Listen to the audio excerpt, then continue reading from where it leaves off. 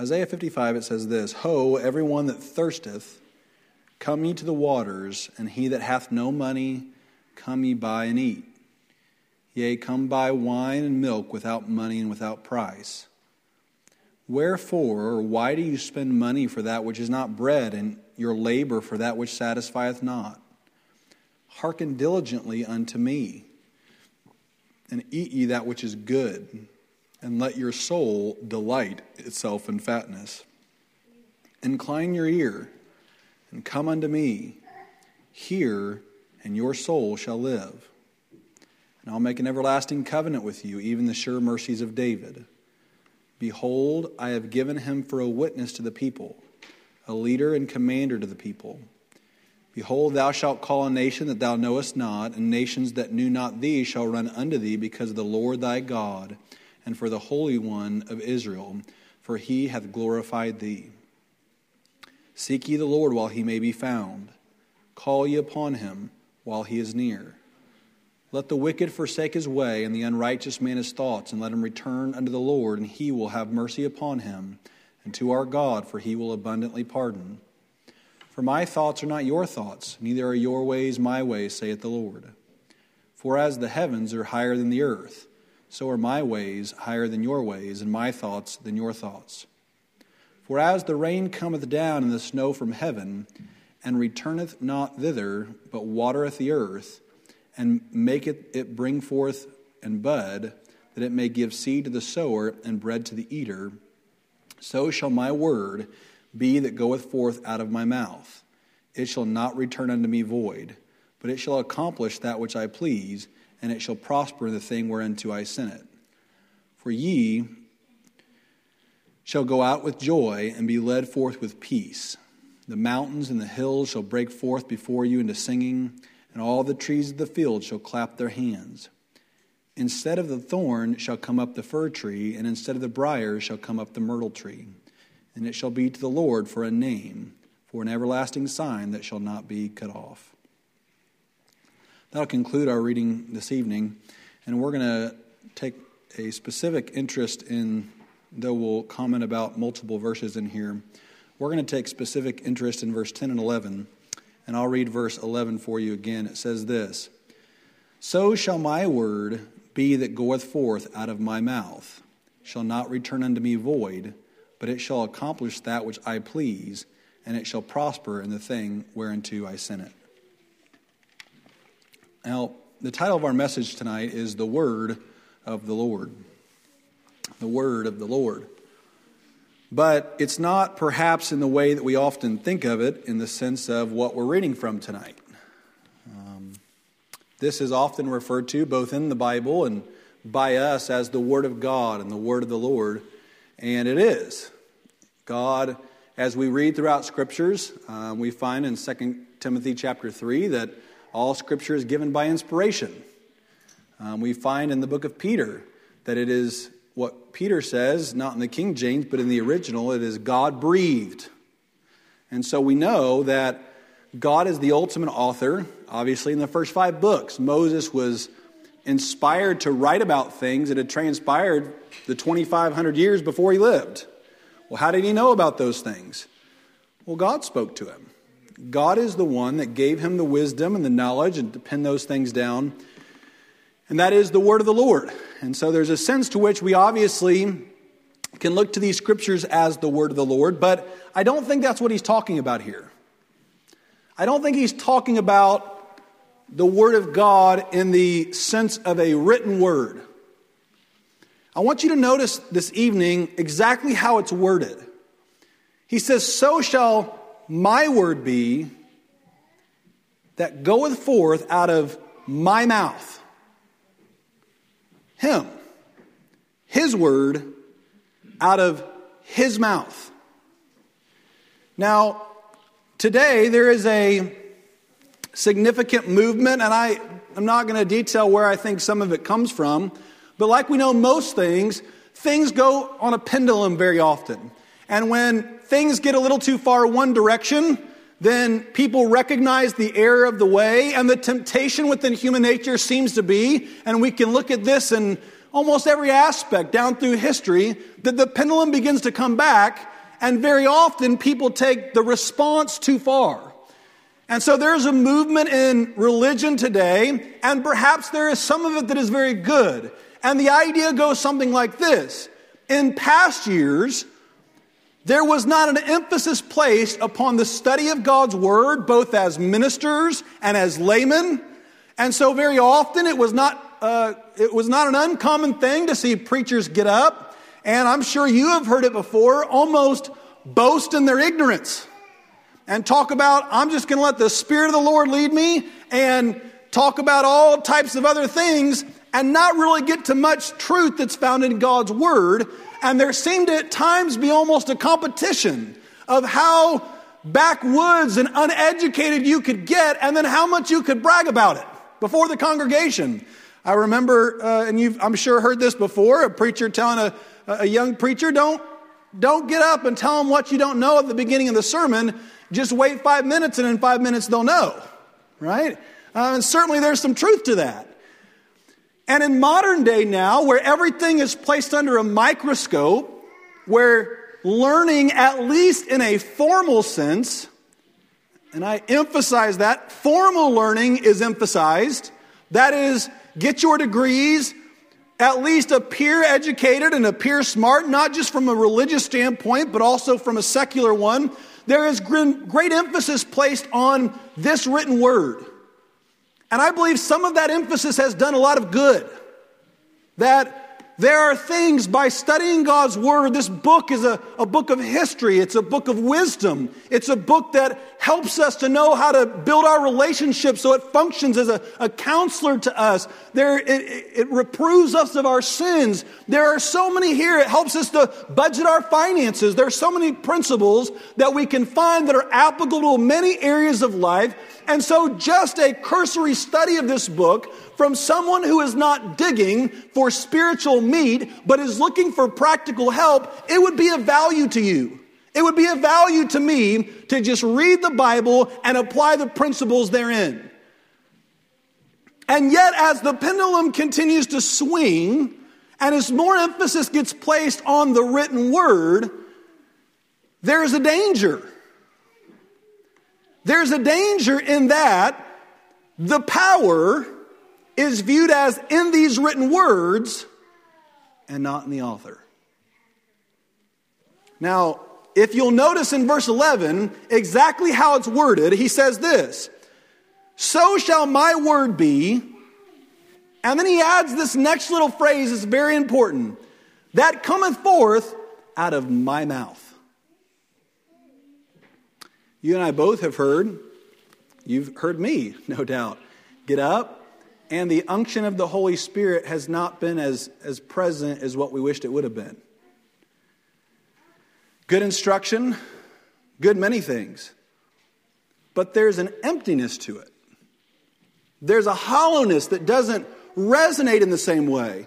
And yet it can be filled with all sorts of scripture and Bible quotations, Bible references to different examples who illustrate all of these different things. Many times you'll see, especially amongst young preachers, get an obsession with the Greek and the original language and all these big things. And yet the one thing that it is void of is the one thing that God says here is what will ensure its effectiveness in the hearts of the hearers. And that is that it would be God's voice speaking, not the voice of men.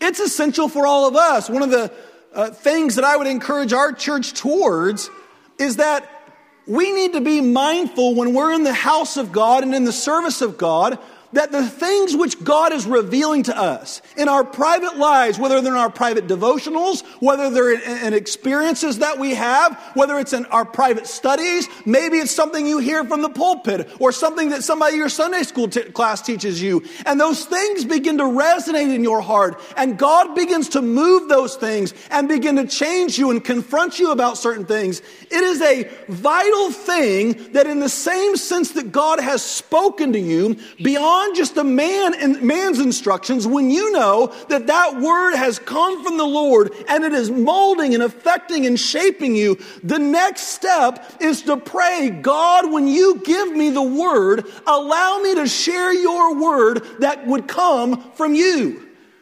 We've seen in our revivals over the last 3 revivals that we've had, times when, after the preaching was done, the preachers did a fine job and there was nothing to complain about. But we've all been in those services where it wasn't until after the sermon that God really began to speak to the hearts of his people or the hearts of lost people. And so what do we have to do? We have to be mindful as vessels of the Lord or possible mouthpieces of the Lord that when God begins to speak in you, realize its end destination might not be you, but what he might choose to do is use you to get that same message through you to other people. Here, what matters in short is not how necessarily biblical and truthful something is, but it's who's saying it. Who is the person? I would say in modern day, if you want to pray for me as your pastor, that's what you need to pray. Not for all the logistical things that can go on behind the pulpit and me stuttering around and stammering around and misquoting things or having some fluidity of speech. But what you want, what you need, what I need is for God to speak. Why? Why do we need God to speak? Well, it tells us here. Because when God speaks, there is something guaranteed. That's a great thing. When I think of your prayers about when you're teaching your children. So we're having these Wednesday night Bible studies, and you men are being put in this position where you're having to teach your children. And so in some sense, you're experiencing to some degree what a preacher does. Whenever he first gets called to preach, you're doing this unnatural thing that maybe you've never done before to this extent. And you're saying, well, this is kind of odd. And so your mind starts going to a whole lot of things. Right? How am I going to get this out? And how am I going to make my kids understand this? And all these thoughts go through your mind. And certainly those things are natural. And there's not necessarily anything wrong with making provisions to do those things. But in your process of making provisions to teach your children, recognize that the most important ingredient is that God would speak through you. When you're meeting with your wife and it's just the two of you, you can go through the lesson and it can be quick and you can seemingly understand what Christ is getting at there in John 15, or what Paul was getting at in 1 Corinthians 13, or maybe the story that, Matthew's telling us this week, and the example with Peter walking on the water. There's certainly truth to just getting that information out. But isn't it the purpose? Isn't why God wants us to come together as a family and look to his word is not just so that dad will speak? Not just so that mom will give some biblical instruction. Isn't it truly that we want God to speak? Because when God speaks, notice here, he has a purpose that he is intending to accomplish. One of the amazing things that, as a preacher, and I don't usually talk about preachers and preaching very much, but one of the things that I experience, I don't want to say normally, but periodically, is when in your mind you're preparing your sermon and you're preparing your thoughts and you're reading the word and you're studying the word, and I guess it's just natural to think this is the demographic of people this message would typically go to, or this is the takeaway. This is what most people would take away as the main point. And then you get up and preach, and the Lord does something very different than what you had thought about. Or what somebody gets is altogether different than anything you had on your mind. And yet that person is profoundly affected by that. Now on the giving side of it, what I do is I chuckle and I say, well, that just reaffirms that had nothing to do with me. Because he got that or she got that in spite of my intent. God had an intent. And this word is telling us, but it shall accomplish that which I please. What amazes me is when God's word goes out and he is doing something and I'm just completely naive to it and I'm thinking I'm the vessel by which this is being done, and then he reminds me, no, I'm speaking. Here, he says, and it shall prosper in the thing whereunto I sent it. He gave an analogy and he says that what it's like is when the rain comes down. Now, I found it very interesting, and maybe somebody can help me with this at some point after service, but in verse 10 it says, for as the rain cometh down and the snow from heaven, and returneth not thither. I'd never noticed that phrase before. And returneth not thither. That seems to me what it's talking about is rain falls, and then what happens? It goes back up to the sky into the clouds, and then it falls again. Now, they didn't scientifically know this, but God did. Isn't that kind of neat? He knew that was the case. And so he shows us that in his word, and he says it doesn't return before it does this: waters the earth and brings forth fruit. So it seems to me that there are often two things that are going on when people are trying to deliver God's word. There are some people who become so obsessed with technical accuracy. Right? Now, that's amazing. I'm going to get off sidetrack for just a moment from this.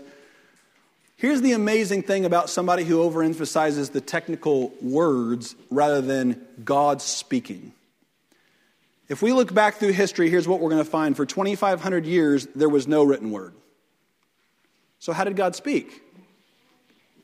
Well, he spoke to people's hearts, both himself or through other people. That's what he did. Then Moses comes and he writes the word. And over the next 1,500 years, there is the accomplishment of the written word of the Old Testament. So prophets are coming, and yet still, those scrolls were not disseminated to people. They didn't have access to those things like we do in this handy little binded book where they just take it home and get it out whenever they want to. No, there was a time and place where they would go and they would hear the scrolls read and interpreted by some Jewish leader of some sort. When they went into bondage, they didn't have normal access to the written word of God just at their convenience. And so we have the first 4,000 years of the Old Testament where there is no, I'll say, direct access for the layman or even for a religious person to the written word of God. And yet what do we find throughout the Old Testament is that God has revealed himself over and over and over directly to the human heart, because that's what God is about, is speaking to people himself. We get in the New Testament, and finally after the first 90 years or so after Jesus' birth, we have the completion of what we would call the canon of scriptures. All 66 books now. And yet just because they're finished and John hit the final period in the book of Revelation doesn't mean that the people have it.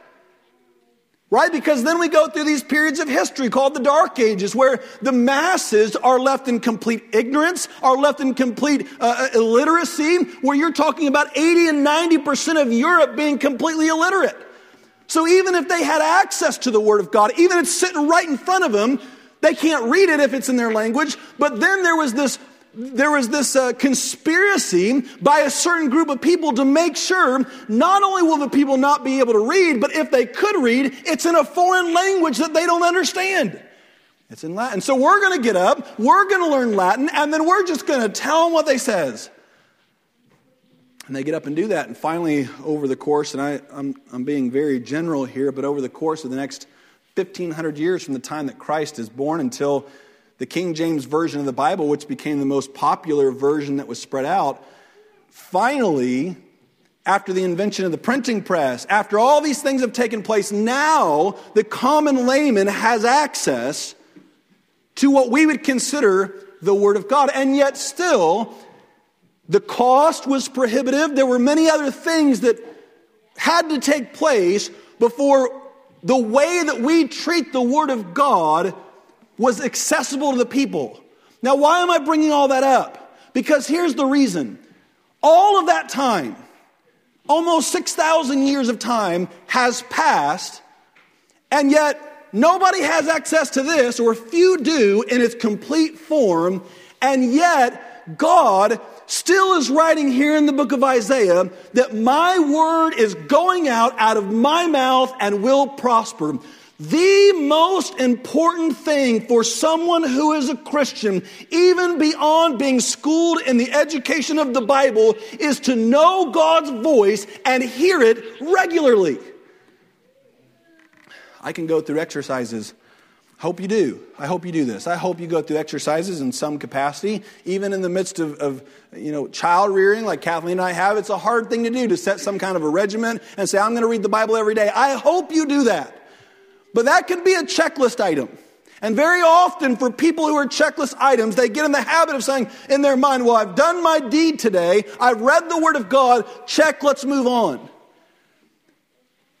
If that's what's giving you the clarity of conscience, let me try to disturb your conscience for a moment and say that's not the point. The point is that God wants to speak to you. I'm not going to deny anything that says the Word of God is a primary vehicle God uses to do that. That's obviously the case. Many men and women rightfully went through a great deal of thing. And I know somebody hearing this could accuse me of saying, you're diminishing the importance of the Bible. I'm not whatsoever. More of my time is spent studying this than probably doing anything else. Because that's how valuable it is. That's how important the insights that are gained. That's the responsibility that I believe God's ministers have to bring the gospel, is that you got to know it and you got to share it. But even beyond that, what is of more integral need is that God is speaking through it. Don't allow your checklist of reading the Bible. In other words, don't allow the Bible to get in the way of hearing from God. That sounds like a paradox, doesn't it? And yet I would say for a great deal of people today, it can be the case. It was the case during Jesus' time. John chapter 5, here's what we read. Jesus is talking to these Jewish elites, and they're completely, as they often did, missing the point. And here's what he says to them. Search ye the Scriptures, for in them ye think you have eternal life. You think you do. And they are they which testify of me. Verse 40 says this, but you will not come to me that you might have life. In other words, do you know what was getting in their way from hearing God? This. God in the flesh. John chapter 1. And the Word became flesh and dwelt among us, and we beheld His glory. The glory is of the only begotten of the Father, full of grace and truth. And let me say this, I don't want to pair the Word of God against God Himself, but what I will say is this, if Jesus walked in the room tonight, I would shut my Bible and go sit at His feet and listen to what the Word of God has to say. Because He is the Word, He's the embodiment, He's it all.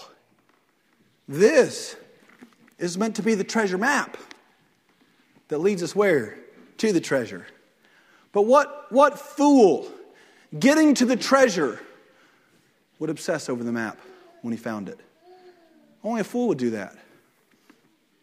All this, there are people, there are preachers, go through all this anguish, all this focus, all this intensity, just I'm feeling as though I'm coming off to an extreme, and I don't mean to, but all this emphasis on the knowledge of the Word, and yet choking it of what God intends it to be. That's one group. Here's where God wants it right. Where a group of people says this, God, I know that in your Word is truth. It's like Solomon when the Queen of Sheba came and she said, the half has never been told, all of your wisdom and riches. And the Bible is that. The wisdom and riches in this book are so profound, so awe-inspiring, that the half has literally never been told of all the people, of all the preachers, of all the testimonies, of all the Sunday school teachers. The half has never been told the depth of the richness of the Word of God that I'm holding in my hand right here. And yet at the same time that we would go to God and we would say, Lord, I know that beneath the surface of these words is something powerful, real, life-altering. It's not in the words. It's in the words God speaks. So, Lord, enliven this to me. Help me to know experimentally, through experience, the richness of your word. If you've studied God's word for any length of time, I hope that you have had the experience. If you haven't, I pray to God that He would give it to you. That when you hear it preached, when you hear it talked about, when you read it yourself, when you discuss it, before you're doing that, continuously pray to the Lord, Lord, open my eyes, open my heart. Don't let me be like those religious elites who, when Jesus spoke to them, He says, you have ears that don't hear, you have eyes that do not see, and you have a heart that is hardened to the gospel. And yet they were experts at it, quoting long sections of the Old Testament that nobody in modern day would dare even learn to memorize and quote. They could do all of that, and yet they were completely ignorant of it at the same time. What do we want? We want God to speak to us. The reason, there may be people, if I chose a text out of the Bible and said, you know what, I think that Brother Danny needs this, so I'm going to preach it and hope it helps him. You know, it might. It might. But I don't know, it might not. He might not want to hear it. It might not be the right timing. I might do not a good job articulating it. All these different things might be the case. But if I pray, maybe you see some of the flaws of your brothers and sisters, maybe your family members, and you want to intervene and you want to say something, you want to do something, and you want to help correct the error of their way. And you're sitting there and you're thinking, Lord, please let me go talk to Brother Danny. But I just don't feel right about it. He's not going to hear me, or we don't have that good of a relationship to talk about that. You know, all these things. Let me give you a piece of advice about your prayer. Pray, Lord, speak to him. And if that requires me, send me. But if not, send whomever will help him to hear. Here's what it told us earlier in the text. I said this, and I'm going to close. Verse 2, he said, hearken diligently unto me. Verse 3, he says, incline your ear and come unto me, hear, and your soul shall live. Hear, and your soul shall live. That hearing has been simplified in modern religion today to a sickening point. All you got to do is say words, hear words, repeat words, write it in your Bible. Here's a verse that will ensure that you truly have been saved. He who calls upon the name of the Lord shall be saved. You see, you call on the name of the Lord, you're saved. It's words. It's not a reality. In the same, now please hear me and I'm done. In the same sense which modernists have got it wrong, we too can get it wrong. Not in regards to salvation. In regards to the other things that God desires to speak to us. In other words, we don't preach to people. God will speak to you when you're saved, and it will be this supernatural experience. It is, you're right. But that's not meant to be the only supernatural experience where you hear what God has to say. There is this perpetual. We've talked for 2 weeks now about the high priest standing in the presence of God and hearing that we have this benefit, this access to God, and we stand there. We have a right to be without the veil between us in His presence. What other purpose did Christ have when He tore the veil than that we would remain in His presence and commune with Him? That communing is a reciprocal act. I speak to Him, and guess what? He speaks back. It's not always that way. It doesn't happen like that because of our fallen nature. But I guess the emphasis I would place tonight is, when was the last time that God spoke to you? When was the last time that His Word, through the preaching of the message, through the testimony of God's people, through some facet, when was the last time that God's Word spoke?